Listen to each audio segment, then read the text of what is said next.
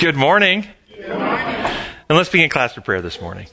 Gracious Father in heaven, we thank you for your love, for the goodness of your government and character, and for the truth that you've revealed to us. We ask that your Spirit will join us this morning, enlighten our minds, transform our hearts to be like you. Pray in your holy name. Amen.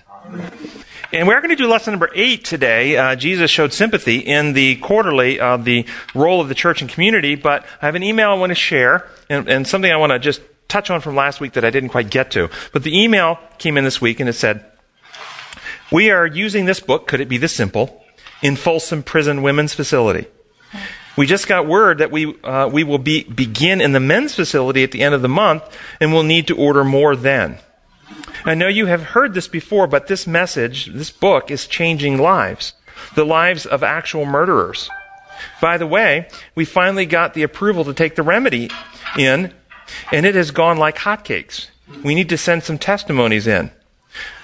Shadow People seems to be the one chapter that is the most eye-opening next to the first couple of chapters regarding the mind. It's amazing to have the women come in so excited after reading it. It is the highlight of our week. We participate in the most freeing work in the world. It has changed our lives too, the cycle of beneficence in action. Last week we talked about the givers and the takers, how we are changed by what we think and do. May God continue to bless you all." And that's from Susan Collenberg in California. Amen. Isn't that nice? And then before we get into this week's lesson, there was a point that I really wanted to make from last week's lesson, lesson 7 and Wednesdays. And it asked us to read Mark 8:22 through 25. And I will read it from the Good News translation first. It says, "They came to Bethsaida, where some people brought a blind man to Jesus and begged him to touch him. Jesus took the blind man by the hand, led him out of the village. After spitting on the man's eyes, Jesus placed his hand on him and asked him, 'Can you see anything?' The man looked up and said, 'Yes, I can see people, but they look like trees walking about.' Jesus again placed his hands on the man's eyes. This time the man looked intently, his eyes returned, and he saw everything clearly. Jesus then sent him home with the order, 'Don't go back to the village.'" Now, question. First off, how would you feel if somebody spit in your eye? Well, I don't, at least he didn't see it coming.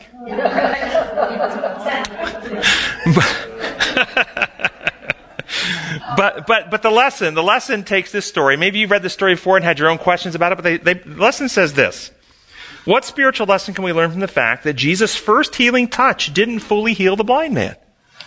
Now, did you notice what the lesson did with the text? If you read your text, if you've got yours open, does the text say that Jesus' healing touch didn't heal the blind man fully? It says he touched him twice. There's an interpretation that many people do. Well, his touch wasn't enough. And this is why I want to talk about this. Well, how do we understand it? Why do you have to touch him twice? Well, this is out of the remedy. When they came to Bethsaida, some people brought a blind man to Jesus and begged Jesus to touch him. He led the blind man by the hand outside the village. Then, to avoid introducing doubt, Jesus met the man's expectations for how healing was done and put saliva on the man's eyes and then placed his hands on him. Then Jesus asked, "What do you see?" The man looked up and said, "I see people, but it's kind of blurry. They look like trees moving about." So Jesus touched the man's eyes once more, wiping them clean. Then the man could see everything clearly. Jesus sent him home and instructed him to go back to the village. Have you ever actually gotten some saliva in your own eye? And until it clears, how well do you see? It's blurry, isn't it?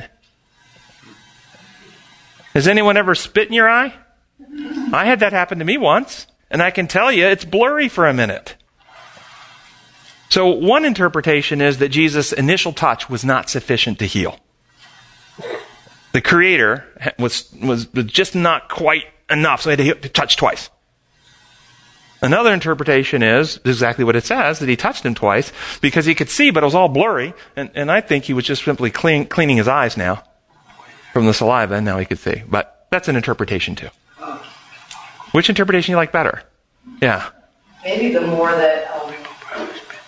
you're in tune with God, the more he touches, the more you're in tune with him, the better you see him, even. You know what I'm saying? He touched him once, and it was blurry, but he touched him again, and it was clear. Just the more you know him, the clearer he is. So this is the question. Do we think that his healing virtue, the power to fix the broken physiology, didn't happen fully on the first time? Yes. I always thought it was an easy. Yeah, so he didn't have enough faith, and so somehow God's ability to heal the man was impaired by his faith. Another interpretation would simply be that the guy's eyes were completely healed, but accommodation didn't happen, if you know what accommodation is. Yes, Wendell? You hear many people or many stories about people who are addicted to this item or another, and they pray, and some walk away never having touched the stuff again. Others go through a process. Yes, and that's true. Both of them are divine power. We could not do it without divine power.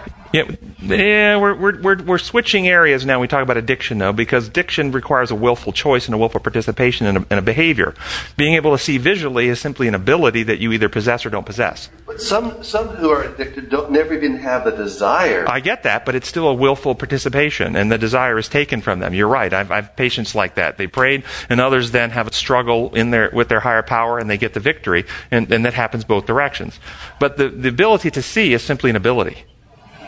You either have the ability, you don't have the ability. One other explanation besides the saliva that could be physiologic is that when your eyes are widely dilated, it's often harder to focus. Things are blurry. And here's a person who's been blind, and he gets his eyes healed. That first initial looking is his whole neural circuitry is adjusting and accommodating to new information that it hasn't really ever processed before, and it takes a moment to adjust and accommodate. So that's just another... I just personally am not comfortable with the idea that Jesus, the Creator, didn't have the ability to heal him the first time and had to touch him twice. That just doesn't compute with my brain. Lesson 8. It says, Jesus showed sympathy. In Sunday's first paragraph, it's in Sunday's lesson, it says, the universe can seem like a very scary place, vast, cold, and so big we sense our own insignificance and meaninglessness amid it. This fear has become even more prevalent with the advent of modern science, whose giant telescopes have revealed a cosmos much larger and vaster than our imaginations can readily grasp.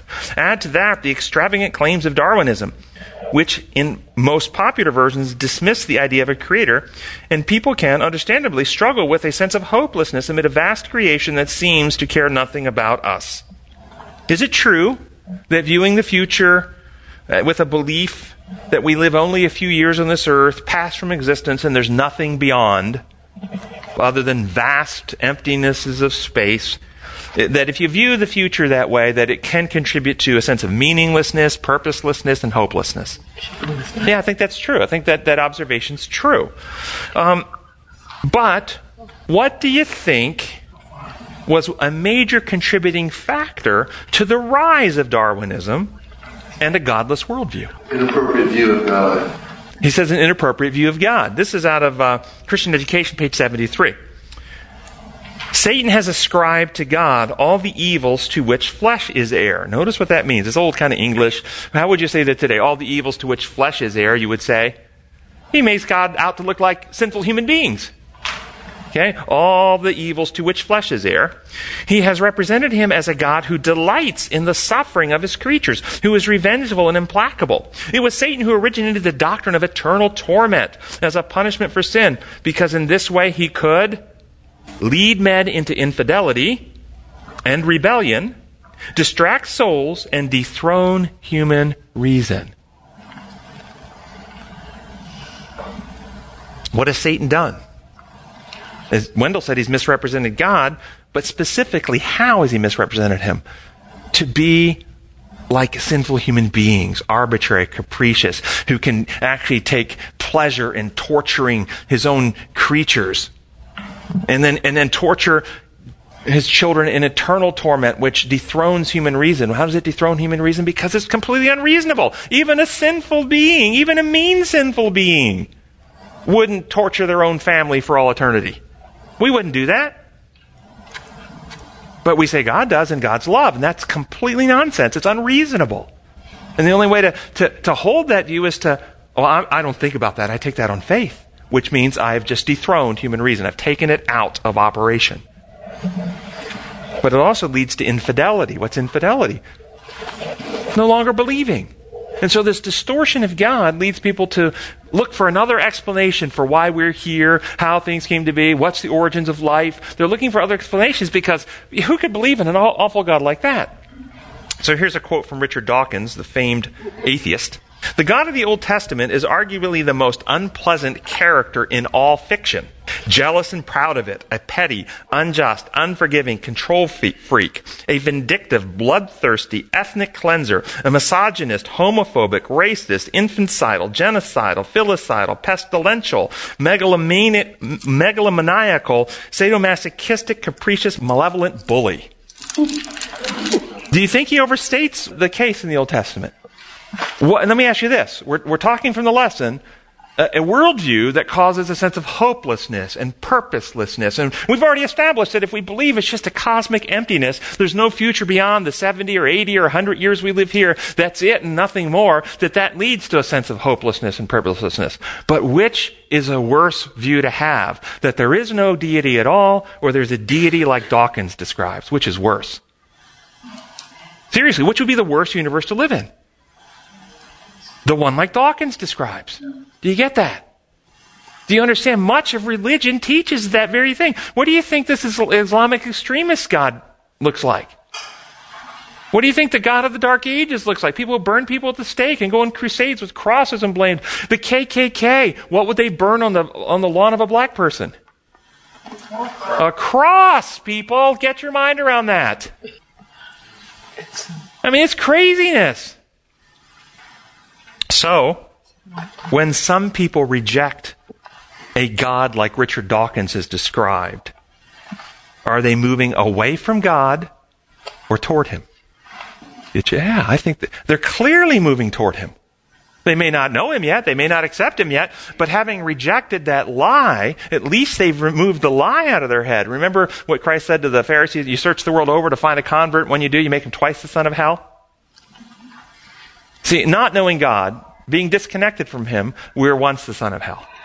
But when we learn a completely distorted view of God, now not only do we have to still come to know the true God, we have to unlearn all this false stuff. We have 2 hurdles to get over now. So having rejected that, they've gotten rid of a hurdle.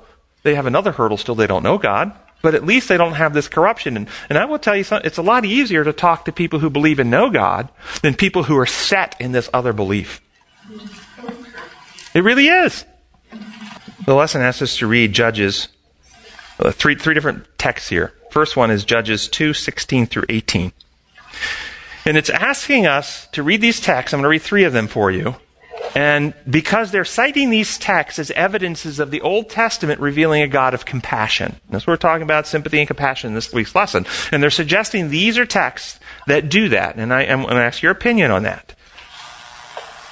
So Judges 2:16 through 18. Then the Lord raised up judges who saved them out of the hands of these raiders.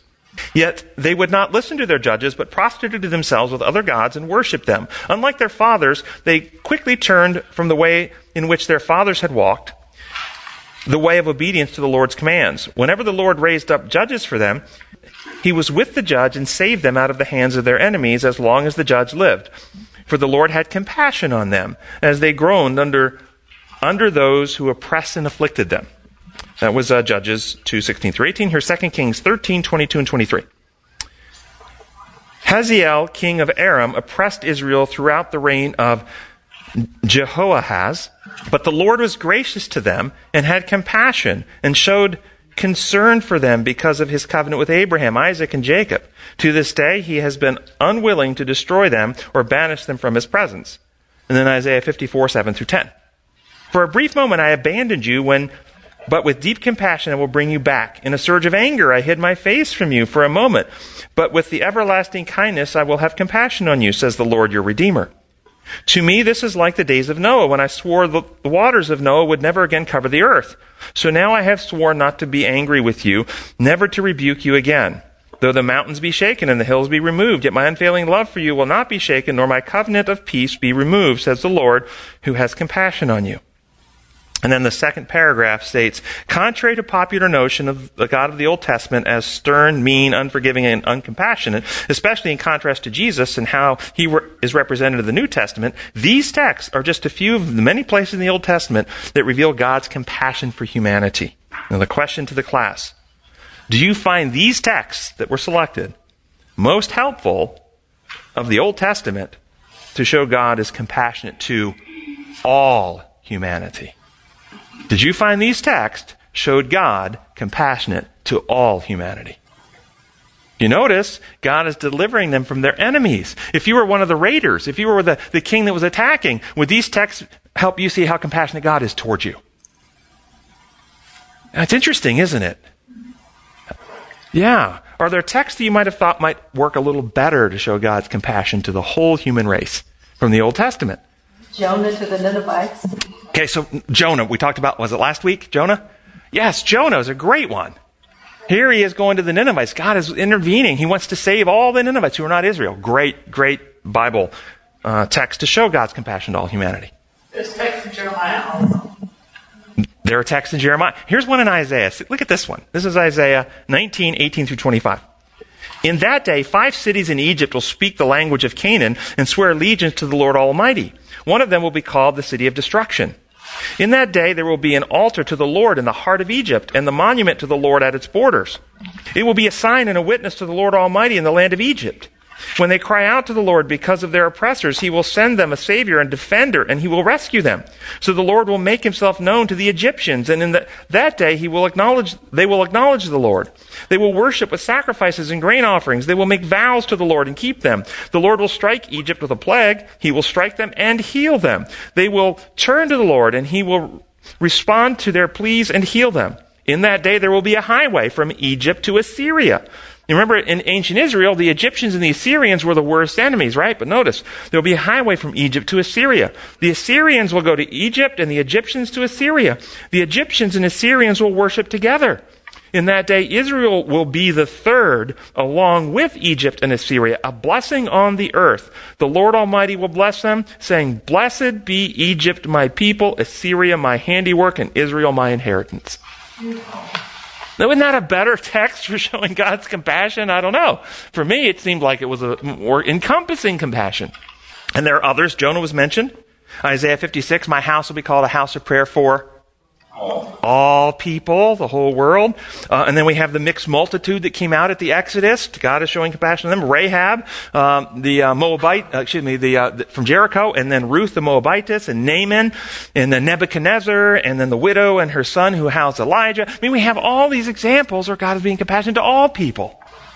Then how do we come back and understand the text that they selected, where God is being compassionate to Israel in the position of conflict, where God is actually using his power to put down the enemies that are trying to destroy Israel? And there's plenty of places in the Old Testament where that's happened. Is it not?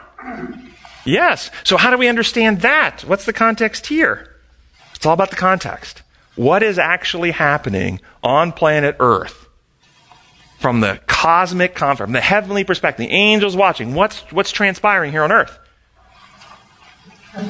A battle between for Earth and for people on Earth, Satan and God. So what is the condition of the human race after Adam's fall? What's our condition? Before Christ comes, after Adam's fall? We're terminal. Dead in trespass and sin, the scripture says. Is that just the non-Israelites that have this problem? Or did the children of Abraham have the same problem? We all have the same problem. Humanity is affected with a terminal because all humanity will die. All without Jesus. The entire species lost without Jesus. Everybody agree? Yeah. So, God is working to save the entire human race, and there are evil forces trying to oppose him to stop him from achieving the goal. That's what's being worked out in the Old Testament. And this theme, I don't know if you ever step back and look at human fiction, whether it's novels, whether it's Hollywood, but the great works of fiction are always some aspects of the great controversy metaphorized. It's a metaphor of the great controversy. It always is. Okay? And so with that in mind, how has Hollywood, this idea, can anybody see the story of the Old Testament where you have people working for good, trying to save the planet, being attacked by people who are sick in heart and mind that are going to destroy those good people, working to keep open an avenue for a Savior that will have remedy for all humans? And any metaphors come to mind? The classic is, here's the classic. Zombie movies.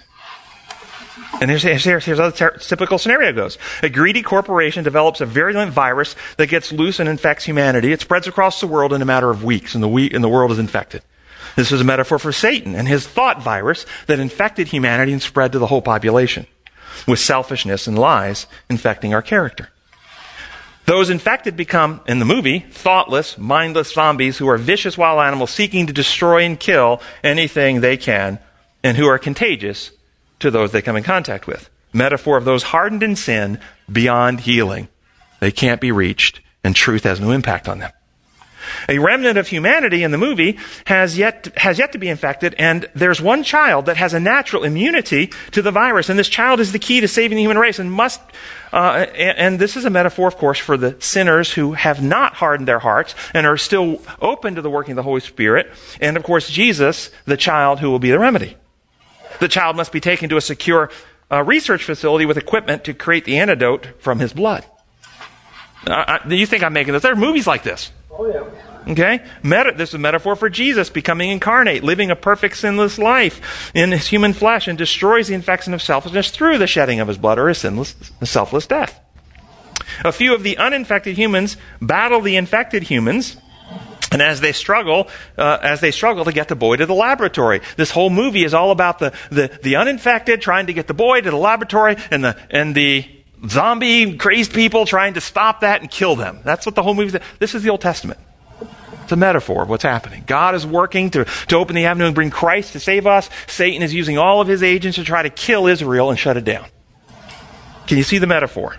Do the healthy humans in the movie scenario get joy and happiness out of having to kill the infected human beings? They don't. They'd prefer not to.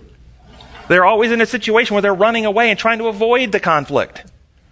But they're forced and cornered to do this in order to get the remedy. And they're actually doing this to try to save. And in the movie scenario, there is always this thing that happens in every one. One of the uninfected, one of the healthy people has a friend or a loved one that gets infected, turns into a zombie and tries to kill them. Happens in every one of them. And then they have to decide. Do they let their infected friend, who's now hardened against them, who's going to destroy the child, do it? Or do they shoot their friend and put them to rest? See? To keep open the avenue. This is what's happening in the Old Testament. We have to add in one other caveat. In the Bible, first death is not death of sin. It's simply a sleep. And everybody is raised in one of two resurrections. They all come back and live again. And so a more accurate metaphorical representation for the movie would be, rather than killing the zombies, they have freeze guns, and when they shoot them, they put them in cryogenic storage and they just freeze them until some other later date where they can be thawed out. That's more accurate to what's happening in the Old Testament. They're being taken out of time, suspended in time, if you will. And if you value Scripture and Ellen White, they come up out of the grave with the same current of thoughts as they went in. They just shut down, and they'll be turned back on later. That's what's happening. The idea of zombie may have come from that. When they come up in the resurrection of the wicked, that's sort of the real life zombie. They look like they are diseased. They're dead walking people. I mean, they're just showing their heart to the universe.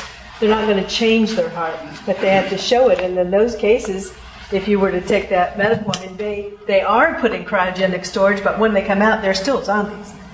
They're still hardened against God, opposed to Him, not open to truth, selfish. And you could read some of the descriptions in books like Great Controversy and stuff about they march on the city and so forth. So with this all in mind, do you like the metaphor? Do you see how it applies? No, nobody. Some people are uncomfortable with the metaphor. Well, think it through. It's a metaphor. It's not reality. The reality is, if you don't like the metaphor, just look at reality. Was God working with His people who would work with Him to create an avenue for Messiah to come? Was Satan working to try and stop that from happening? Yeah, that's what was happening through the entire Old Testament, and that's what's going on. Yes, hand somewhere. Yes. It's evident that your imagination has a certain tint to it. And so you see a scenario and you can visualize a process through that. I think the same thing has to happen with reading the Scriptures. People read the Scripture with different tinted glasses. Absolutely. And see a Dawkins portrayed God. Yep. Others read those same Scriptures and see a benevolent Creator who is for the benefit of the world, the universe. That's right. And so those Those imagination, the lenses that we look through. What are those lenses? Anybody, can you name what those lenses are? Imposed law. They're your assumptions, your preconceived ideas, the biases that you hold, the things that you assume to be true without question. And your culture. Which are often uploaded into your sense of understanding reality before you ever decide that's the way you're going to see things. Example, how many in this room are native English speakers? Everybody native English speaker? Okay? Think how you learn to speak English. Not read and write. Speak. How did you learn to speak? Is English language genetically pre-programmed into your DNA? No. It is not. If you had been adopted at birth to a family in Germany, you'd be speaking German today. Okay? Now, that English language, was it possible for you to willfully choose to learn a different language in the home in which you were raised? It wasn't possible. You couldn't have resisted it. You couldn't have stopped it. Now, when was the last time you got up in the morning and said, today, I think I'm going to think in English? Do you ever make that choice? Unless you're bilingual, it's always on. When you look outside and see a object with a trunk and limbs and leaves, you see a tree. You do not see a Baum, German word for tree. Everything gets filtered through this language, which is on, and you never choose to turn it on. It's just there. Do you think English language is the only thing that got uploaded this way? Not at all. It's not. They're huge. This is what Wendell's saying. The lenses, there are huge biases, assumptions, beliefs, attitudes that you never purposely chose to have. Any more than you chose to be an English speaker. You didn't. You didn't make that choice. It was your environment that put that in there. But as an adult, any of us are free to learn a second language, aren't we? We could do that. Yes, and then we could make the choice which language we're going to process through.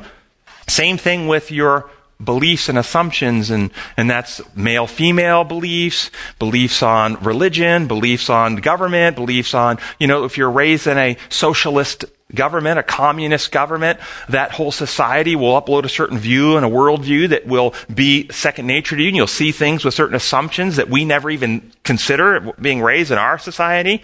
These are all part of it as well. Well said. And so we have the responsibility to step back and the best we can try to learn what Ellen White calls the language of heaven. It's difficult to learn a second language. And what's the language of heaven? What's the lens we look through? The Holy Spirit. English. King James English. No, not. But there are some who believe that the language of heaven is King James English, and we didn't get a Bible in that language until 1611, but that's the only authorized version. No. The language of heaven is love and truth and liberty. If you're not looking through the lens of altruistic, other-centered love in the setting of truth and freedom, you're not looking through the lens of heaven. And that's our challenge. We are so biased to look through the human law lens of rules, coercively enforced, punishments must be meted out, or there's no justice. That's not the lens of heaven. That's our human bias. Good point, Wendell. All right, Monday's lesson. Paragraphs 2 through 4 say, the word sympathy also brings to mind related words such as empathy and pity. According to various dictionaries, compassion is pity, sympathy, empathy. Pity is sympathetic sorrow for one's suffering. Empathy is the ability to understand or share the feelings of another, or of others. Compassion and sympathy show that we not only understand what others are suffering, but want to help alleviate and remedy the suffering. When you hear about the sad things that have happened to people in your community, such as their house burning down or a death in the family, what is your reaction? Do you just mutter, "That's so sad," and then move on? Which is so easy to do, or are your sympathies aroused, moving you with compassion for them? True compassion will lead you toward comforting and actively helping friends as well as strangers in practical ways. Whether it is sending a sympathy card or showing even deeper sympathy by visiting and assisting with immediate needs, loving action is the clear result of true sympathy. Anyone want to comment on that? And I think most of us in this world have experienced somebody being empathic and sympathetic to us. Most of us have. Most of us have had injuries, loss, difficult times, and had a friend, a family member, somebody step close to us, hold us, hug us, comfort us, encourage us. We've all experienced it, and hopefully we've all had an opportunity to do that with someone as well. Be on the encouraging, sympathetic, empathetic side. I wanted to ask, and I think we all understand the importance of this. The healing that comes in this. And if it's so obvious as we discuss it, does anybody disagree that this is valuable, this is important, this is Christ-like? We all agree, don't we? Then I wanted to ask the question, if it's so obvious, it's so agreeable, there's no disagreement from this value and principle, what interferes with our ability to do it? I'm going to take the obvious one off the table, which is selfishness in the heart. Uncaring and selfish attitudes in the heart. That's the obvious one. Anybody who's uncaring and selfish and hard-hearted, then they have trouble. That's an easy one. Let's take that one off the table. When I say take it off the table, we don't need to discuss it. We already accept it, admit it, that's a problem. If you got that problem, you're not going to be very empathetic and sympathetic. But what else? Is it only lack of sympathy, lack of empathy, having a hard heart that interferes? Or could there be other things for the people who actually do have a sympathetic heart? It's overwhelming. The immensity of the need and the issues are, I can't, especially for people who are all or none people. I want to do it all or I'm not going to do anything. And so if you see too much to do, then you just withdraw from it because you know you can't be successful against that. And does our current society contribute to that? Numb to it is another thing.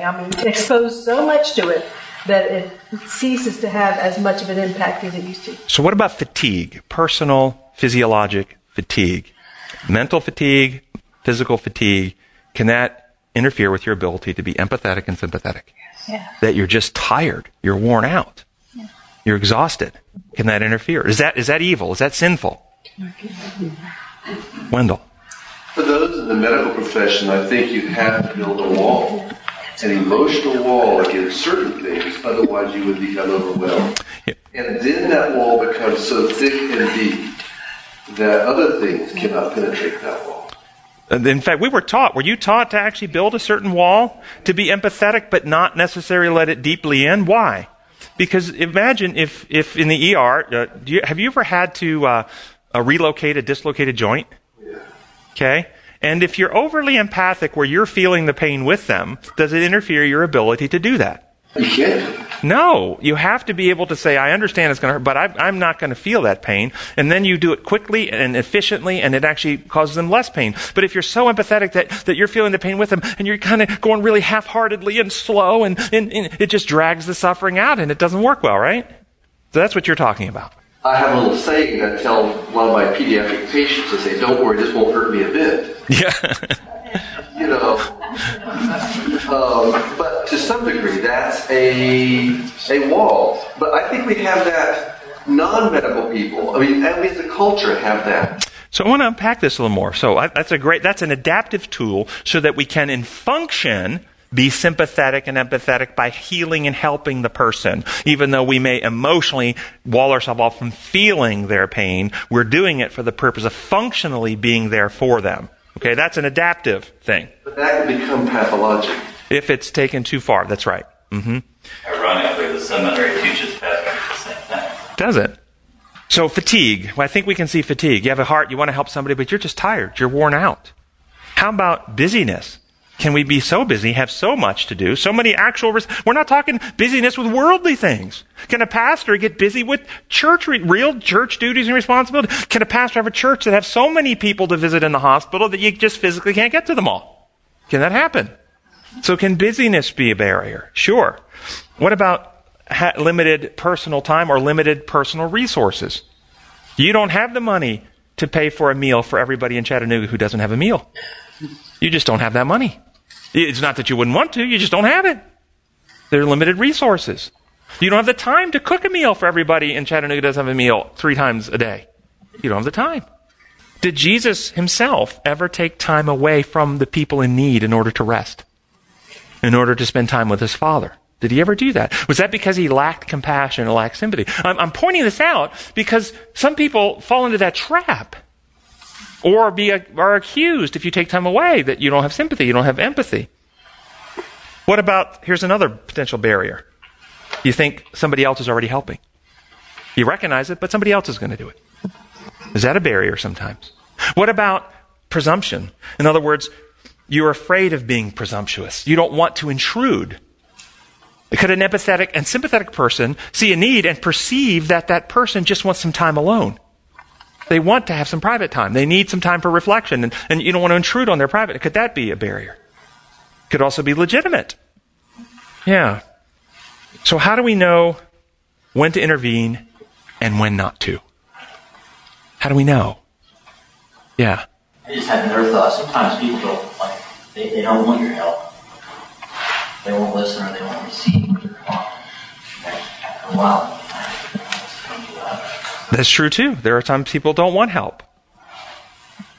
So how do we know? Can I give you a cookie cutter rule here today that you can apply in all times, all places, all circumstances, all situations that will always give you the right answer to what to do? No. So what's the key? Yes, you had a hand up. Just had an observation when we lived in Auburn, California, and met a huge homeless problem. And our church did a lot to help. I found it getting more and more difficult to automatically just do what I used to do years ago, is provide a meal or whatever, when it became so overwhelming and when we were obviously being taken advantage of. But the answer of your question, there were times that it was very clear to me that the Holy Spirit was saying, this person needs your help. And if I acted on that, I was never sorry. So I think listening to having a sensitive conscience, sensitive heart that is open to the movements of the Spirit guidance, rather than listening, what is it that gets us in trouble when we listen to instead? Our feelings. Pardon? Urgency. Yeah. Be urgent. The opinions of others.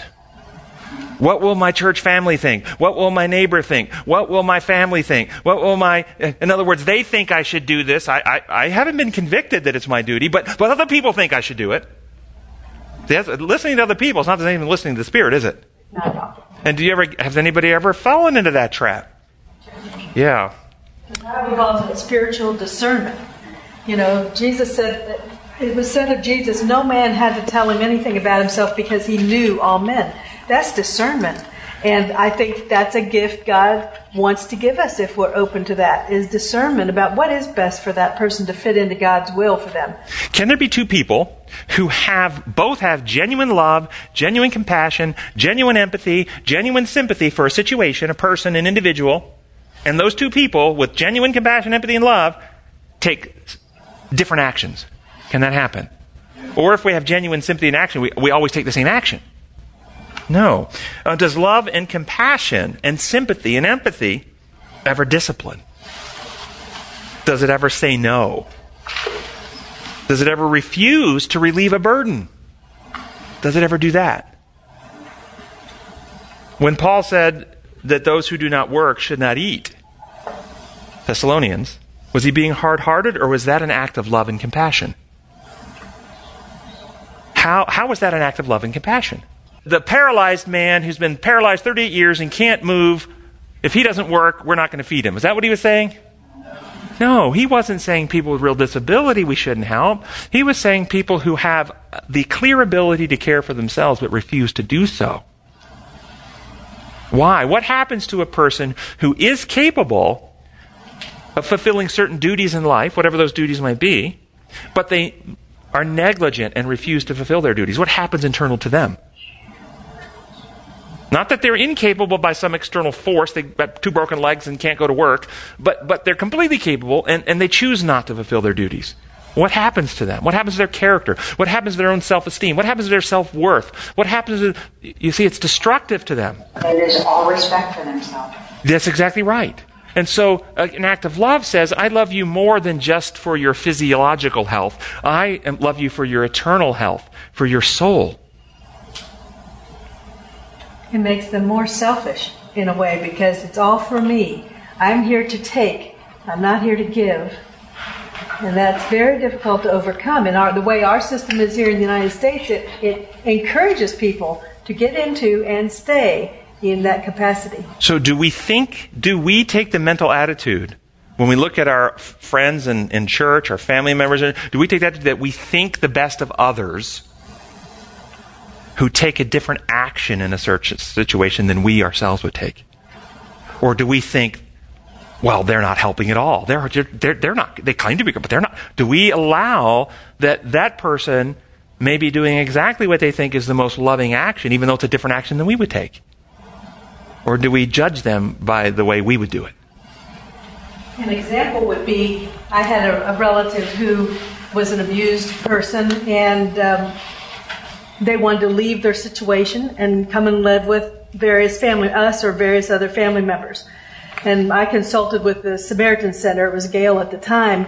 And she said the better thing would be to get them into abused housing because they can get free education, a free place to live and stuff, and get them back on their feet. They can offer more resources than we can. Right. You can. So I was chosen to confront this person, relative, and who I loved, and said, even though we all have room in our houses, that's not the best way to go. And so we're not offering our houses for you to stay in. We're offering this is the better path for you. Excellent. She took the better path, and it was a much better choice. Excellent. Excellent example. Thank you. Do we allow the Holy Spirit to guide each person to use their abilities, talents, gifts, and resources as God directs them? Or do we presume to know how the other person should use their resources? Have you ever been pressured by someone in your own personal experience that threw this one at you? You claim to be a Christian, yet you won't. You ever heard that one? Oh, I've got that one at my office. You're a Christian psychiatrist, but you won't? Mm-hmm. How about if it's even something that Jesus endorsed? Like you claim to be a Christian, but you won't go into prison ministries. You won't visit people in prison. Did Jesus endorse the visiting of prisoners? He did. Yes. Yet, are all Christians, this is the point I'm trying to get, are all Christians called to visit people in prison? If 100% of Christians use their energy for prison ministries, who would preach? Who would teach? Who would write books? Who would help the sick? Who would feed the hungry? Who would, you follow my point here. Prison ministries, as I read earlier, wonderful ministry. But if 100% of us are doing the same ministry, think about all the neglect that happens. We can't presume to tell another person where they should be in ministry, can we?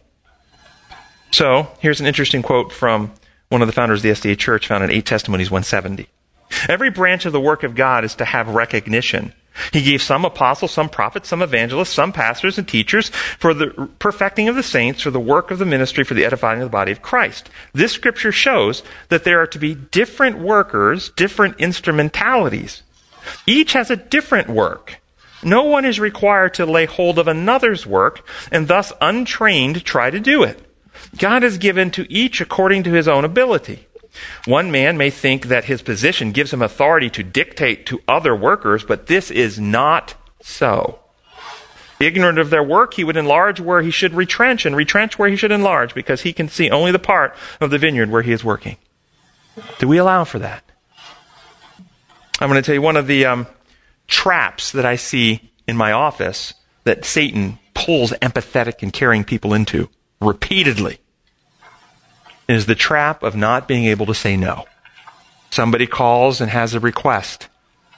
And it's not a request for something sinful and evil. It's a request for a really righteous activity. It's a mission that's worthy of time and effort and resources. But you're a finite being. And you're already doing this ministry or that ministry or this calling or that calling. And so one way the devil gets good-hearted people out of the equation is by burning them out and exhausting them to the point that they, instead of being givers and conduits of God's grace, love, and truth, become patients and need to be cared for. And so the Bible says, love your neighbor as yourself. You cannot love other people well if you don't care for your own self in healthy ways. If you don't eat and exercise and get good rest and take time to meditate with Christ and keep your own self in a healthy physiological, spiritual, and mental state, then you become sick and need to be cared for and nursed back to health. And that's why Christ took time away from the masses, because he always kept himself in a healthy position so that he could be useful in God's cause. One of the tricks of the devil is with good-hearted people to get them to neglect their own self-care. And is self-care selfishness? Is self-care selfishness, guys? There's a lot of... No, it is not. Self-care is not selfishness. No. Yes, online, somebody? Have several that I'm just going to kind of roll together here. First of all, Proverbs 3:27 basically says, do not withhold good from those to whom it is due, when it is in your power to do it. Pause. Pause. Before you even go on, do not withhold good. And who determines for you what good is? What is the good action for you to take? The whole point being, the good action for one person might be to give them a meal. A good action for another person might be to let them go hungry. Those who do not work shall not eat, Paul said. To take that action for those individuals he's speaking of, that's a good thing to do for them. To give them the meal would be the bad thing. And so there's a presumption that good always has a certain action. It doesn't. Good has the eternal best interest at heart, and each one of us, through the guidance of the Holy Spirit, with our own discernment, have to determine in every time and place what is the good action to take. All right, next comment. Okay. Somebody commented, did Jesus go and visit his beloved cousin John in prison? And he did not. Yes. No to that. And then the last one is that are we judging when we're making decisions like this, or is it level 5 and up thinking, or are we over-judging? Thanks for that question. It's a clarifying question, because I don't think I made it particularly clear. What I've been saying in here, whether you registered it or not, was that you have the responsibility to make a judgment in how you will exercise authority over yourself. Whether you will spend your time and energy here, whether you will spend your time and energy there, whether you will pay for this, whether you will not pay for that. In other words, when you see a need in another person, then you are making a judgment of whether that is an action for you to take in governance of you. You're not deciding what they need to do. You're deciding what you need to do in relation to them. That is your call to make. Yes. One principle that has guided me, that I learned from the Spirit of Prophecy some years back, is that you can't help all the poor, but you can help one. And that's a perfect segue into where we're going right now. So at the bottom of Monday's lesson, it says, while eating breakfast, a man was listening to his wife read from the news about a tragedy in another country that had left thousands dead. After talking for a few moments about how terrible it was, he then changed the subject and asked whether the local soccer team had won the match the night before. In what ways are we all sometimes somewhat guilty of the same thing, and what, if anything, can we do about it? Did you notice they used the word guilty? It didn't say in what ways do we all do the same thing, or are we guilty? What does the word guilty imply? Done wrong. That's what it implies. So the question for you, as you read the scenario, was there a wrong done by this man? Did he do something wrong? Wendell. If you can't change the outcome of something, then you're not related to that story. So if he could not change the outcome in that tragedy, then there's nothing for him to do. I'm with you. And in fact, dwelling on the negativity of that story may be actually doing him harm. So I love it. So we have Wendell articulating that it was not a wrong in what he did. No. Yes. I would agree with Wendell from a physical point of view, but you yourself mentioned here maybe a month ago about prayer and string theory. Mm-hmm. The one thing that we can always do is lift up that situation to God. Okay. And now physically I may not be able to help the people that lost their lives here, but I can pray on their behalf for God's intervention in that situation. And okay, I've not done anything physically, but I believe I have enabled goodness to enter into that scenario. Okay. Alrighty. Lifting up in prayer. Other thoughts? I've met very few really well-balanced Christians because they're not really that connected to God, and so they overdo. And when they overdo, Satan lays a guilt trip on them to overdo. So it's a big mess. That's true. So the point here is, do you agree that he was guilty? He did a wrong here? Do you see a wrong done? Now, the next lesson, in Tuesday's lesson, they talk about the story of I think it's Tuesday's, the story of the Good Samaritan. And they talk about how the Good Samaritan took pity on the guy, helped the guy, paid for all, the whole story. What is the substantive difference between the Good Samaritan situation and the man we just read about at the end of Monday's lesson who changed the subject? Proximity. Seriously. It's exactly right. The Good Samaritan is in physical proximity to a person in need.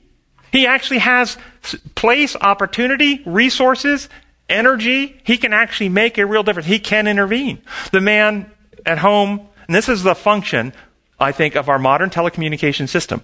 In Christ's day, did they get a report from an earthquake in Japan? A tsunami that hits, some island in the Pacific? Did they get those reports coming in? They didn't get those reports coming in. They basically heard about the things within their local geographic area, a few hundred miles usually. And if they heard of some tragedy that was farther distance away, that report came months and months later, after all the cleanup and everything is done by the local community. So it's more of a historic accounting. Like we read about the earthquake in Lisbon in 98 or whenever it was. That's how it was for them.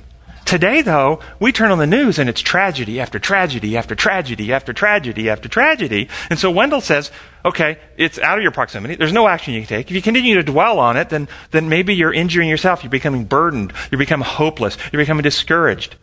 Do we actually get empathy and sympathy burnout from watching the news? That we become so conditioned and deconditioned, if you will, that we don't even react anymore. And you've heard the stories in New York City. The story, high-rise apartment, and a person's being raped, mugged, and murdered right below them, and there's 100 people watching, and no one calls 911. They just sit and watch. They just watch. Why? Because we're so mentally numb to the bombardment that we don't seem to be sensitive anymore. Is that a problem with our society today? I like this statement that says the enemy of the best is the good. So you can fill your life with good and miss out on the best. What you can do. You get so burnt out about what you can't do that you don't even do what you could do anymore. I see this in workplace settings. I have patients come to see me and they work, say, in an answering phone center where they have telephone calls coming in for some major corporation, and their job is to do the customer service telephone call. Now, if it's a major corporation, how many calls do you think are coming in every day? Like say they work for Visa card or something like this. Okay? So they're on a switchboard, and as soon as they answer a call, how many is lined up behind them? Or their job is, I have some people work for a company, their job is to answer emails that come in. What do you think their inbox looks like? Okay? And so the patients come to see me because they're overwhelmed. They are suffocating under the load in the inbox, 10,000 emails in the inbox, okay? And their boss is coming to them and saying, look, we're getting complaints. They sent these emails and you're not getting back to them. Blah, blah, blah, blah. And they feel stressed and they're burning. And what's the problem? What is the problem here? Can anybody name it? It's where they're looking. This is where they're looking. This is the same thing when we look at all the need in the world, as I said earlier. All the need in the world. What we're supposed to look is at the outbox. Not how big the inbox is, how much work there is still to do, but how productive are we being with the abilities and resources we have? Are we doing our due diligence? Are we being faithful? Are we being honest? Are we being productive? Are we, with our limited, finite human abilities, doing a godly output? That's where we focus our attention. I think we attempt to ignore most of it, hoping that someone else will take care of it. Right, because it's so overwhelming. We get paralyzed by looking at the size of the work, rather than, as what was said over here, helping one. Look at, okay, I can't do all that, but I can help one. One I can do. And so I give the metaphor of, you've got a pallet of bricks. You know what a pallet of bricks is, everybody, right? And you've got this idea in your head that you have to personally go over there and physically lift this entire pallet and carry it to your backyard. You would be overwhelmed with that. Even if you tried, you wouldn't get anywhere. You'd be stuck. You'd give up. You get hope. But how about if you just took one brick at a time? I'm not going to try to move the whole pallet. I'll just move one brick. Can you move one brick? And then every day, you just move one brick every day. What happens over time? That whole pallet is moved. And that's the kind of focus that we have to reorient ourselves, not on the need and how big the need is, but what is legitimate for me to be able to do with my energy, my strength, my resources, my abilities, and am I committing myself and fulfilling God's purpose in my life? Looking at the outbox. And it's a mental discipline, believe it or not. One of the devil's traps, overwhelming you and exhausting you to do too much. Another is to let you just look at the inbox and be paralyzed so you don't do anything. I can tell you I feel that sometimes in this ministry. So if you're online, I get emails from all over the world all the time. I don't answer them all. I have to draw a line. I still run a full-time practice. I'm president of a couple of organizations. I do lectures. I write books. I don't have time to answer them all. I can't do it. I have to take some mental rest and decompress. And so I don't answer. I read them all. I don't answer them all. If you're the person who didn't get your email answered, don't feel that I don't care. Don't feel that I'm being neglectful. Don't feel that you're not important. It's about I'm a finite being. I have limits on how much I can do. Wednesday's lesson, it's about the funeral of Lazarus. And I want to touch on this in closing, in that Jesus wept. And the lesson takes the position that what does this verse tell us? Not just about the humanity of Jesus, but how that humanity, in that humanity, he related to the suffering of others. They're taking the position this was Jesus being empathetic and sympathetic to those in grief. I would just ask you to consider this scenario. You are actually going to the funeral of a close friend who've lost a loved one, a sibling, just like this scenario. But you are going with 100% certainty that when you arrive, you're going to raise them to life. There's no doubt. You know what's going to happen when you get there. You're going to raise them back to life. Are you going to sit down and begin crying in grief and despair? Are you really? Even if they are, you're not going to be saddened over the loss of the loved because you know you're about to give them back. You're going to be kind of a little bit anticipative. Wouldn't you have a little part of you that's, I'm kind of excited about what's going to happen here. Wouldn't you be? Yes. This idea, I think, misses it over and over and over again. Jesus was not crying because of grief and sadness. Why was he crying then? Because he knew the responses of people. The Pharisees were going to kill him and Lazarus again. You know, imagine if you walked up on somebody with a broken leg and they were suffering in terrible pain and you had 100% certainty and ability to miraculously and instantly heal their leg. Would you sit down and cry with them for 20 or 30 minutes and let them suffer longer? I mean, that's what they're saying he did. Let's just let them suffer longer. No, I think he was shedding tears, not of the empathy of the grief, but he was crying because of the body of people there had no perspective. They had no faith in him. They had no confidence. Their failure to understand reality. He stood amongst them as they're here, and they were rejecting him. That they were actually cutting themselves off from eternal life. And even though he was about to do this, he knew that when he did this, that they were going to turn against him for it. And he was crying for their eternal loss, not the loss of Lazarus. This is my thought. And if you read in the lesson, third paragraph. Future humanity too. Yes. And if you read in the lesson, the third paragraph, it says, the weight of the grief of ages was upon him. He saw the terrible effects of the transgression of God's law. He saw that in the history of the world, beginning with the death of Abel, the conflict between good and evil had been unceasing. Looking down the years to come, he saw the suffering and sorrow, tears and death that were to be the lot of men. His heart was pierced with the pain of the human family of all ages and all lands. The woes of the sinful race were heavy upon his soul, and the fountain of his tears was broken up as he longed to relieve their distress.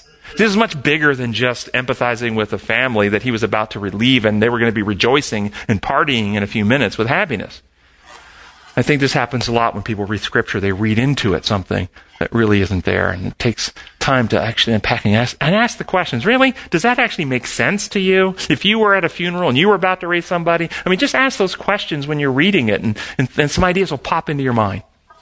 Gracious Heavenly Father, we thank you that you did send Jesus, that through the entire history of the human race, you have been fighting for us, Lord, fighting against evil, fighting against the devil, fighting against lies and distortion, fighting against selfishness, working with all of your resources and agencies to pour love and truth into our hearts and minds, and ultimately bringing Jesus to be our remedy, to be our Savior, to restore us back into unity and oneness with you. We ask that your Spirit now will take all that Christ has achieved, reproduce it in us, enlighten our minds, help disabuse us of our biases and assumptions and preconceived ideas that keep us from knowing you, and bring us back into unity with you. We pray in your holy name. Amen.